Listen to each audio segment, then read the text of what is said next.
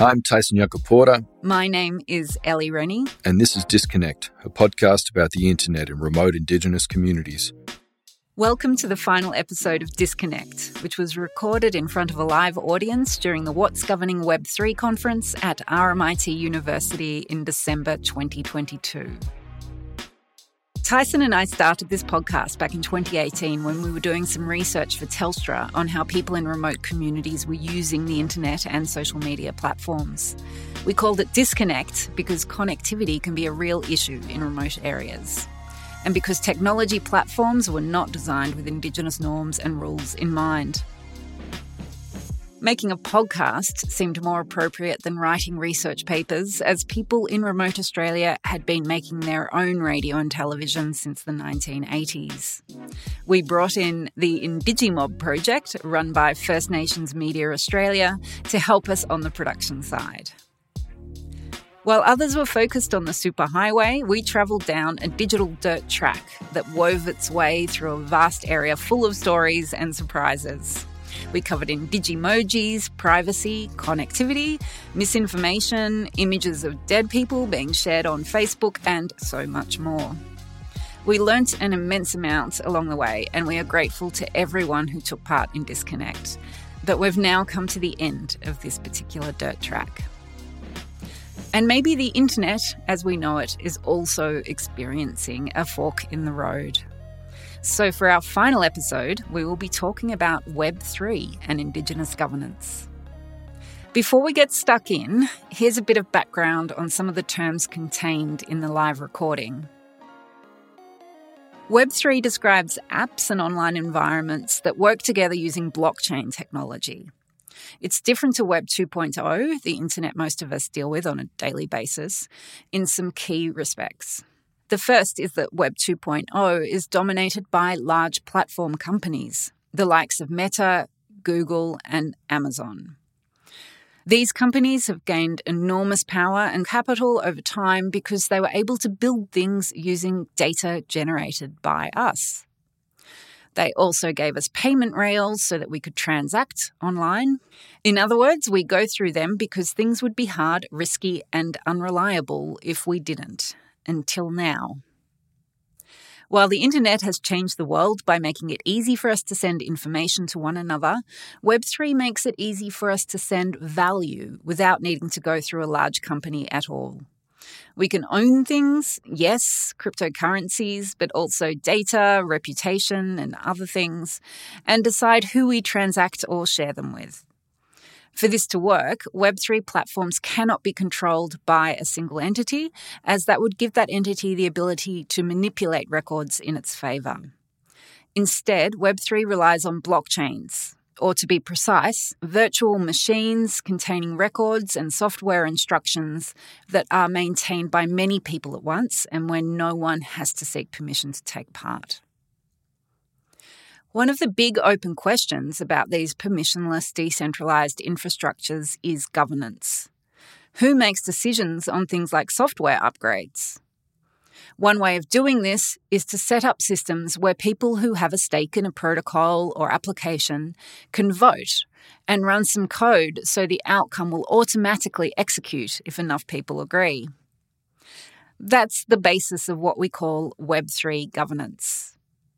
Because of these tools, you can also create online communities where there is a shared ownership and control over assets and processes for deciding what that community spends its time doing. These are called decentralized autonomous organizations, or DAOs. The speakers in this episode of Disconnect refer to DAOs a fair bit. We also mention NFTs, which stands for non-fungible tokens. These are essentially tokens that represent a unique object, like an artwork. I think that's enough for now. I hope you enjoy this discussion on Web3 and Indigenous governance.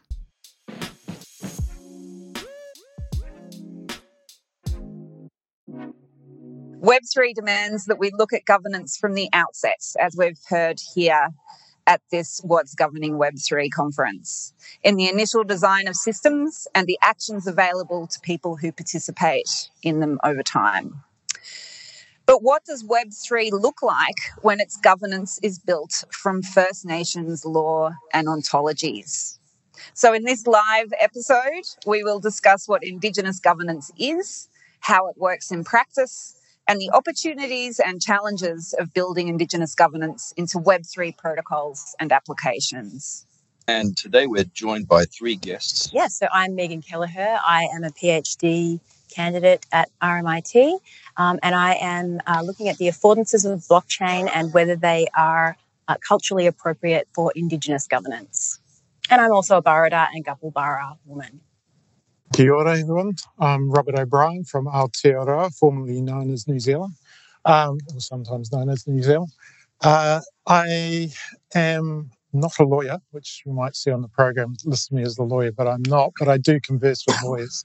I'm actually a software engineer with a specialisation in high-performance distributed computing in the financial market space. I've been involved and interested in the whole financial cryptography space for about 25 years or so. Ngāti Ruanui, Ngā Ruahine, and Ngāti Kahungunu Kia Wairapa are my tribes from New Zealand. My name's Rick Shaw. I'm a Kamilaroi man from northern New South Wales, and I'm a mathematician who works at Deloitte, and I'm actively developing insurance and finance solutions for Web3, both for Indigenous communities and consistent with Indigenous principles, where I think there's a lot of overlap with some of the constructs in Web3. So that's Rick the Kamilaroi pirate, and we've got Robert the polymath, and Megan the Barada princess, matriarch, budding matriarch. And we're all meeting here, on the lands of the Kulin Nations, under an embassy, of Indigenous law, which we can enact here. The men of this space can enact this, but as always, the law is laid down by the woman. It's laid down by mother side country, mother side family.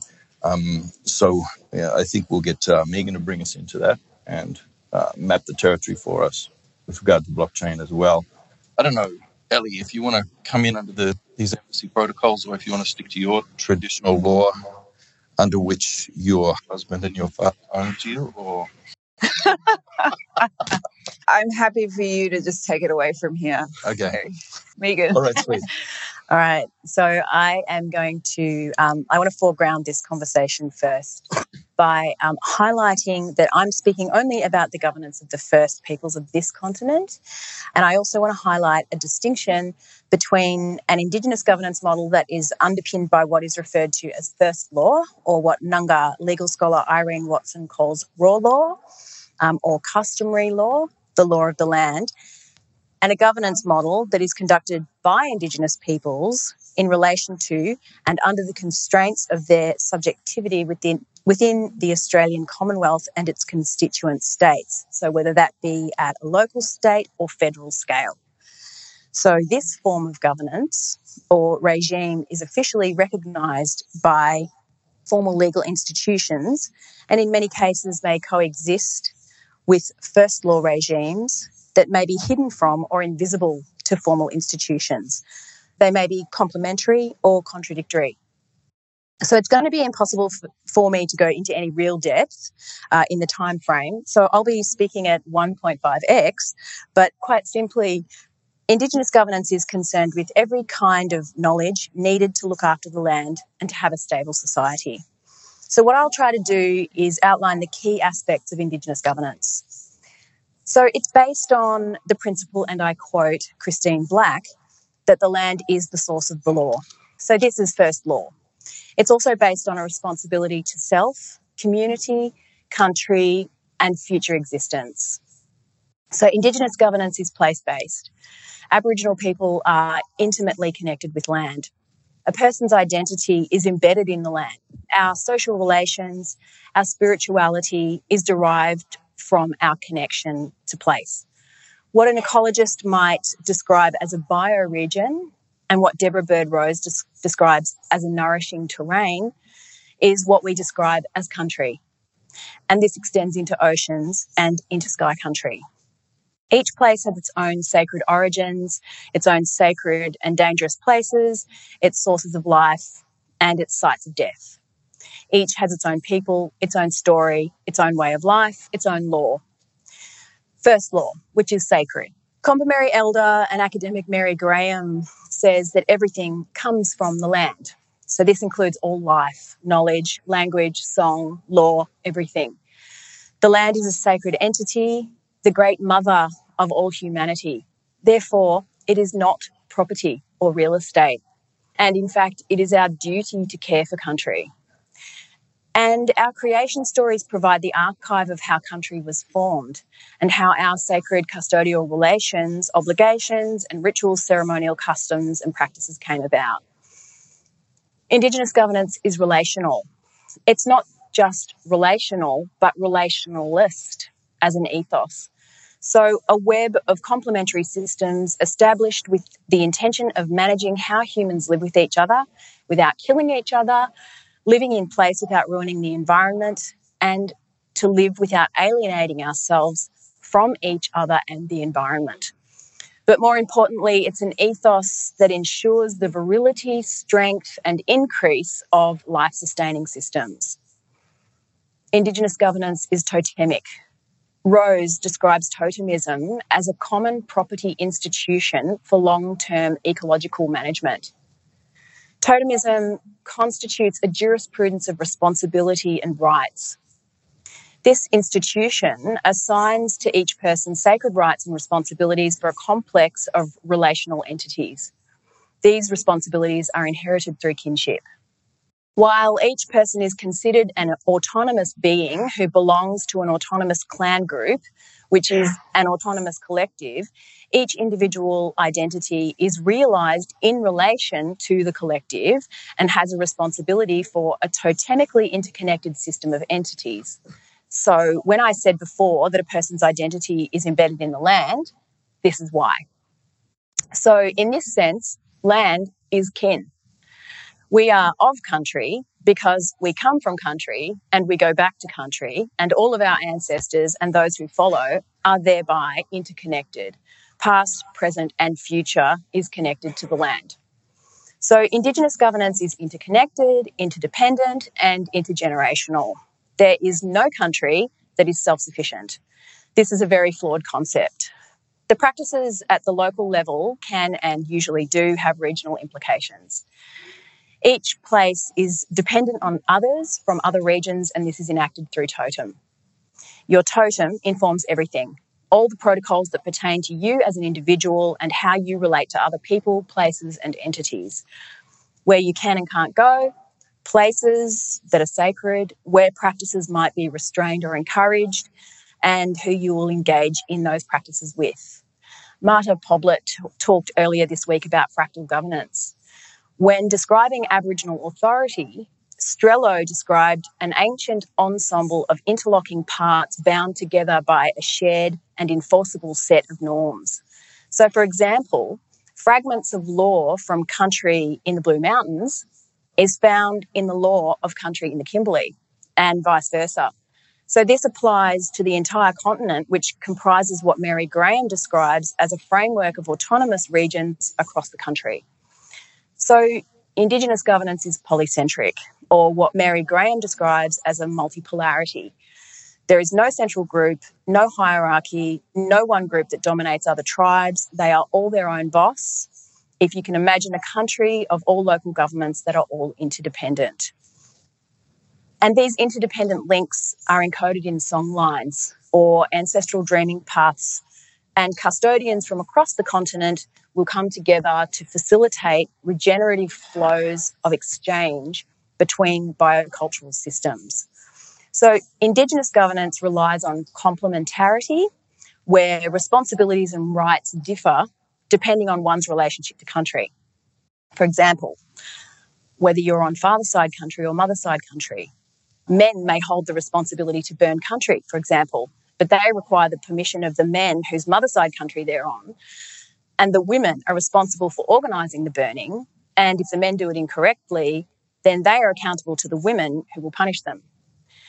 It is not possible to fulfil one's obligations without the complementary cooperation of other kin, and this may extend across multiple regions.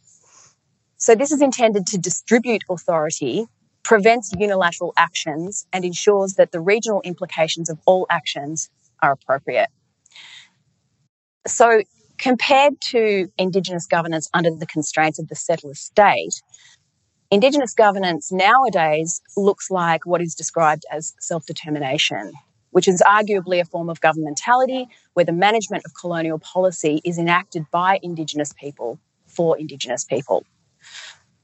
It looks like Aboriginal corporations, native title, prescribed body corporates, boards of directors, which look more like the kinds of corporate entities that we're more familiar with today. And I want to strongly distinguish this from First Law. Wonderful. Now, Brother Robert, so Kaupapa Maori and the living law of Aotearoa have maintained and asserted and increased presence throughout the industrial era and through all the permutations of Web 1, 2, and 3. So from your perspective, having built Web3 systems, maybe you could lay out the terms, define Web3 for us to begin with. To define Web3.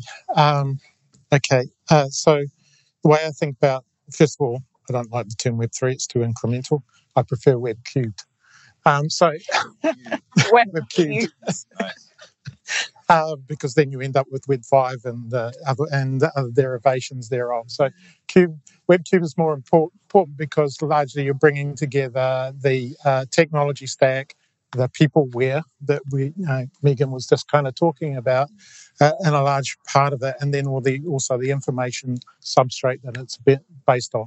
And we're bringing those together in an explosion that I don't think we've experienced since the steam engine type situation. So to me, Web cubed, if you want, is basically the ability for us to create digital infrastructure for the diverse expression of culture. And by culture, I'm including into that the notions of economics, governance, and those sort of structures. So it's a digital infrastructure. The idea of it being this diverse cultural expression brings in notions of self-determination. So in Māori, we would refer to this as tino rangatiratanga, the ability to do self-sovereignty, self-agency, self-governance, those sort of notions. So inherently, the notion here of this decentralized structure is part of that, but also the ability to access the customary knowledge. Now, in Māori, that's referred to as mātauranga, which includes the customary law systems, which is tikanga. So that is structured more like a permission system. So to give it language within institutional economics, which is being discussed here, it's more like a club or a commons in building up the systems. And so underlining all of this is the technology here enables us to create richer forms of property rights and ways of governing. So that's just a short snapshot of what Web3 is. That's both the how and the why. So in terms of the where, like directionally, where's it all going? Particularly from a point of view of Maori customary law. Yes, in the assertion of sovereignty and beyond, is it possible to map that customary law onto these technologies? I think there's actually a perfectly natural fit to them because essentially as Megan was describing, there's obviously a lot of, I can speak to a certain degree from a Māori point of view, a lot of the ideas and stuff map to Māori, different terms. For example, we are all from the stars. So the Wairuatanga, the spiritual aspect says, well, actually, hey, there was a big bang and we're all from the stars. So everything on the planet here that we are built from that idea of Papatuanuku and Ranginui being separated and light coming in and filling us out. So first of all, we are part of the land. There's no distinction between myself and my kin in the sense. Whakapapa plays a very, very important role. So my ancestor is Taranaki, my primary ancestor, which is a mountain. And in the case of New Zealand law, it actually has legal personhood status. as well as a result of that.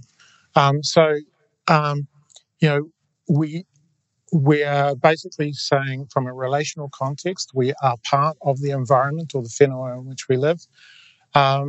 Exactly the structures that Megan was discussing are very similar. So we're orientated around whenua as opposed to country, which is the term here, but same basic idea.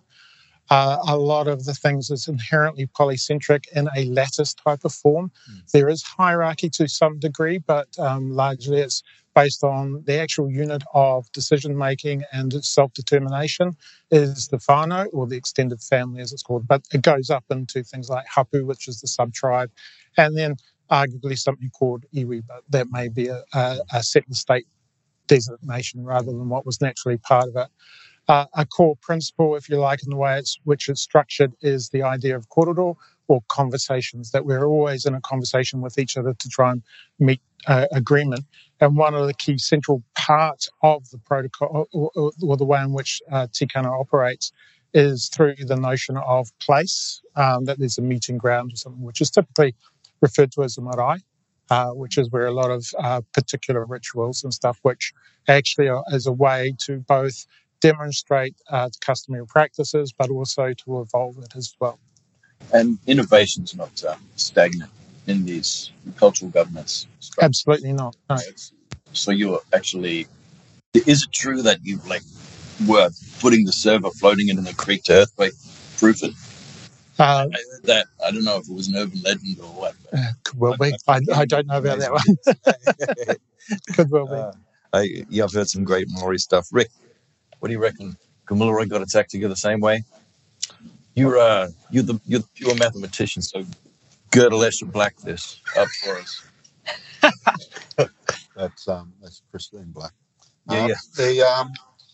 I want to.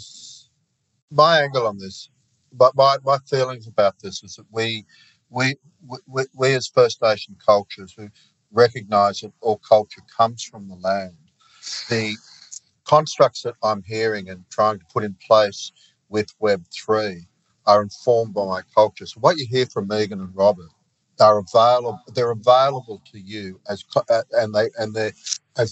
I think are really good guiding principles for how we want to construct Web3, because our cultures are all about looking after the land, and by land we mean everything: the land, the sea, the trees, and family. So I'm excited about Web3 because I see everything up to now, Web2 and all the corporate world, as actually constructs of colonialism, and I think Web3 is a recognition that we and you want to start moving beyond the oppressive, hierarchical structures that have given much to a few to the disadvantage of many. Can I ask a question here? Which is, going back to some earlier themes that we've looked at in Disconnect around different notions and systems that we would call an economy, whether it's the household economy, demand sharing systems in remote communities, where there's a kind of reciprocity or a different obligation, I suppose, over resources as well and how they're shared. And I'm particularly interested, I suppose, from Robert's perspective. It may be different with your people and your culture. But how does these tools such as NFTs or tokens, things which are very economic in nature, can they be useful for different types of economies as well? Different types of economies? As opposed to my economy. Right. I think there is a mapping of we can imbue the technology with certain types of meaning. So if my interest was purely just speculative, then all I'm interested is, being a degen, going to the moon, pump and dump, all those sort of things, if that's what my culture is. So we can imbue the technology with any sort of meaning that we like. So it's up to us to use it in a particular way. So one of the things that for Indigenous cultures or Māori, the view I take from Māori is that they can greatly inform a lot of the way in which we bring meaning back into the technology in a way that is more balanced and more equitable. That's my hope and that's my desire. And Megan talked about the idea of relationship as being incredibly important and fundamental to what we're doing. This is something I've been sort of playing around with at the moment, is that there's a priority kind of placed on Western notions of fixing bits of information, and it's the artifact that seems to be rather important. And we end up with things like functional decomposition and hierarchy. Whereas if we take a relational view being the primary thing, and this is coming through in DAOs, and the notion of governance is all about actually the soft governance power. If you put that front and centre, then how do you go about doing that type of soft power economy in many respects? So there's various different concepts within Māori that are geared around things such as what we'd refer to as mana, which is sometimes thought of as reputation or prestige. But it's actually a really important idea that from an economics point of view, I can frame mana as operating as something like a generous tit for tat with costly punishment, because it's basically I give up some of my mana. When I make a statement, I'm bringing along the mana of my family or the hapu of my tribe or anything else like that. And so these sort of things can be represented in tokens, and indeed they can be used to do that. In fact, we sort of see things like Coordinate that we've talked about before is actually reflecting some of this idea of social reciprocity and the accountability and stories to build this notion of trust in the communities that are using that as a particular tool. And that's literally how mana works at this sort of different scale. And it's important to remember, because what we've got going on is through the corridor or the conversations that occur all over the place, there's a mental accounting that's going on. There's transactions that are occurring. Did that person honour or preserve my mana when I gave them a bit of information? Those sort of things. So in terms of being alternative economies and stuff, I think actually it's got, Māori in particular, have got a lot to inform everyone that's working on DAOs, quite frankly.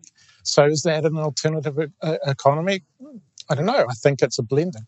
Yeah, it is. It's just going to be like, Uncle, can I get some ETH? That's the only thing that's going to change. Yeah. Can you imagine?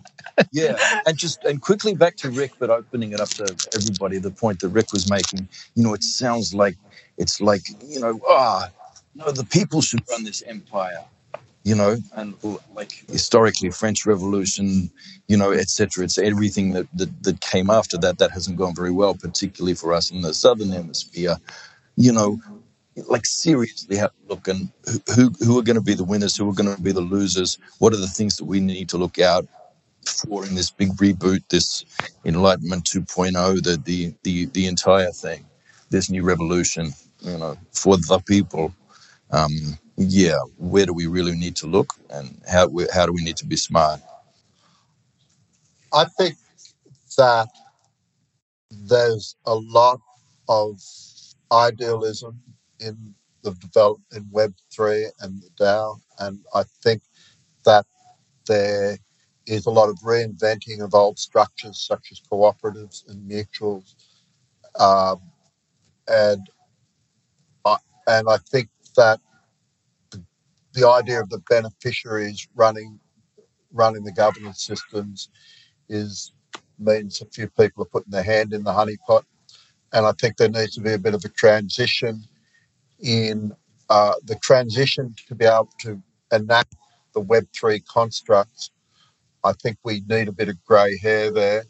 And I do suggest that I listen to me and Robin and Tyson, and I'm just so filled with how much these incredibly sophisticated old cultures, which we are aware of, have to give to the Web3 constructs. Web3 is conceptually seems to be desiring to get to what we get, how we construct ourselves as culture. So the invitation is to share the gift of our culture. That's what we want to do as Aboriginal Australians and Maoris, is to share, because this is our culture comes from the land, and this is a gift of culture that we're ready to share. I kind of want to go back to the concept of NFTs and tokens and how that sort of translates I suppose, to our economy, the way that it could be brought forward perhaps. And I think about, authority was valued and it was gained through knowledge and through doing the right thing. And I sort of think about, if an NFT, instead of being obviously it represents value, or it represents a token of a thing, a unique thing. It's really just a thing, isn't it? And so, if a person could amass, sort of NFTs based on their demonstration of sort of responsibility to country and to community, and I think that would be just an interesting sort of I suppose transferal of cultural exchange in some way, and I just wonder whether that fortune could be passed on sort of intergenerationally as that information is, or as that knowledge is sort of shared, through time. So, Rick, have you got ideas about how we could use it? I suppose in a more pragmatic sense around even services, and this kind of idea of having control of the infrastructures and governing those infrastructures and services. Yeah. The way I think about our culture is we don't actually separate theory and practice. We live our theory. And so I'm an ex-regulator, financial regulator. And well, this event is about governing, how to govern Web3. And I just, in response to some of the prior discussion, I would say that we should take. How we governed ourselves was by looking after the land, was our principal organising structure, and we needed no separate governance.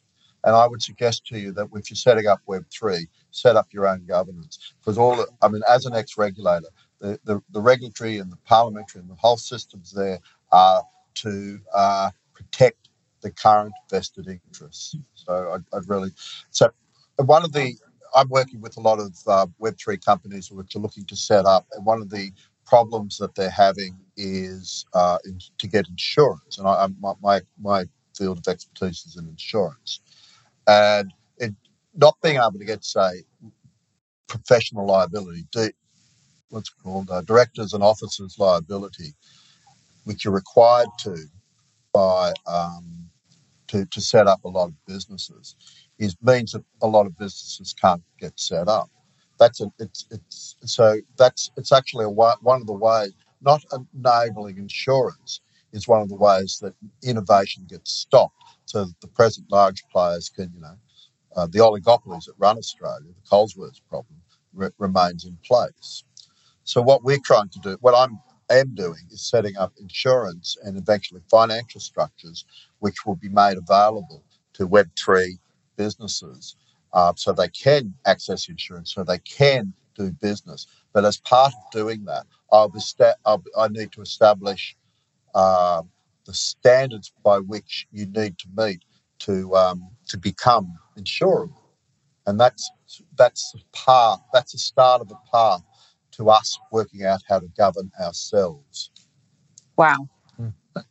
Just riff on that a little bit. Please. So there's a particular problem within Māori, which is land problem. There's 3 types of property titles, or 2 plus 1, in New Zealand. We've got the European Western title, and we've got the Māori land title, and we've got customary land, which is not registered but recognised. In terms of the customary land title, is typically associated with where marae and those sort of places clearly identified are. But there's this block of land which is typically quite hard. In many cases, it's been the situation where land was given to us in replacement for some other land that we happen to own, so to speak, or occupy. And what happens is we've got a big engagement problem because this is co-owned land. There's never clear ownership. accessing who actually owns it, from a Western legal standpoint, is rather difficult. And as a result of that, it can't actually be used for productive purposes. It kind of is dead capital in many respects. So therefore it can't be, we can't go off and get loans, mortgages to actually improve the land or turn it into different purposes. So this idea of actually being able to use the land and register it appropriately to reach out to different owners and engage them with the land, because that's actually quite important as well. We've got a situation where we've got urban migration. So because land is so important, the whenua is so important, but yet our people are moving globally into urban centres and stuff, they're getting slowly disassociated or detached from the land and its meaning. So how do you bring them back in?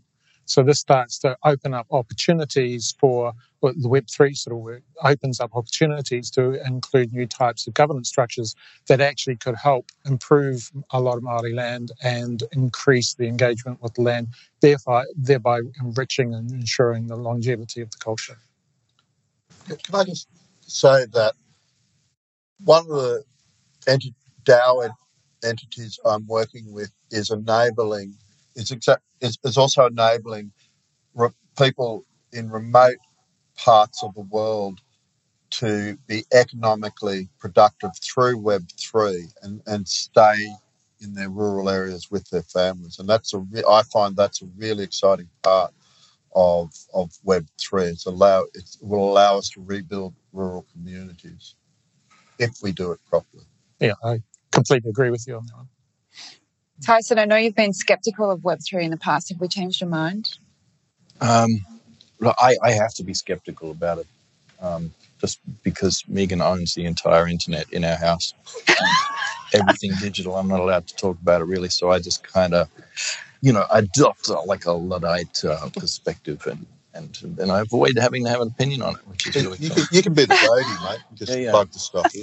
This is how I avoid engagement, and this is how I try to follow the law in our house. Wow, I have not only stopped Disconnect the podcast, I've reached a kind of end for Tyson's just preparedness to talk about anything. I think this is actually... My marriage might survive me. Amazing. Okay. It might start. We're still only engaged. Really long engagement. Really long engagement. Every time I say affordance, she adds another 6 months. I am the blockchain overlord. She blockchain auntie. On the skepticism side, one of the ways in which I explain blockchains to my people is I do a direct comparison to what's referred to as the wharenui. So on a marae, there's a particular building which is the primary meeting place. It represents our ancestors, and inside of it, it's got the store of knowledge in terms of all the carvings and everything else like that. So most people here will talk about a blockchain as being a database, or a distributed ledger as being a database. To me, it's not that. That's the overriding architecture. It's actually a network of databases, and we're gossiping between each other to update the stories that are in each of our databases, much like we do with trying to discuss what we're doing right here, updating this. So one of the key ways in which I describe a blockchain is basically saying, well, it's actually like this network of wharenui, because the wharenui is our store of knowledge. Mm. And they get it straight away.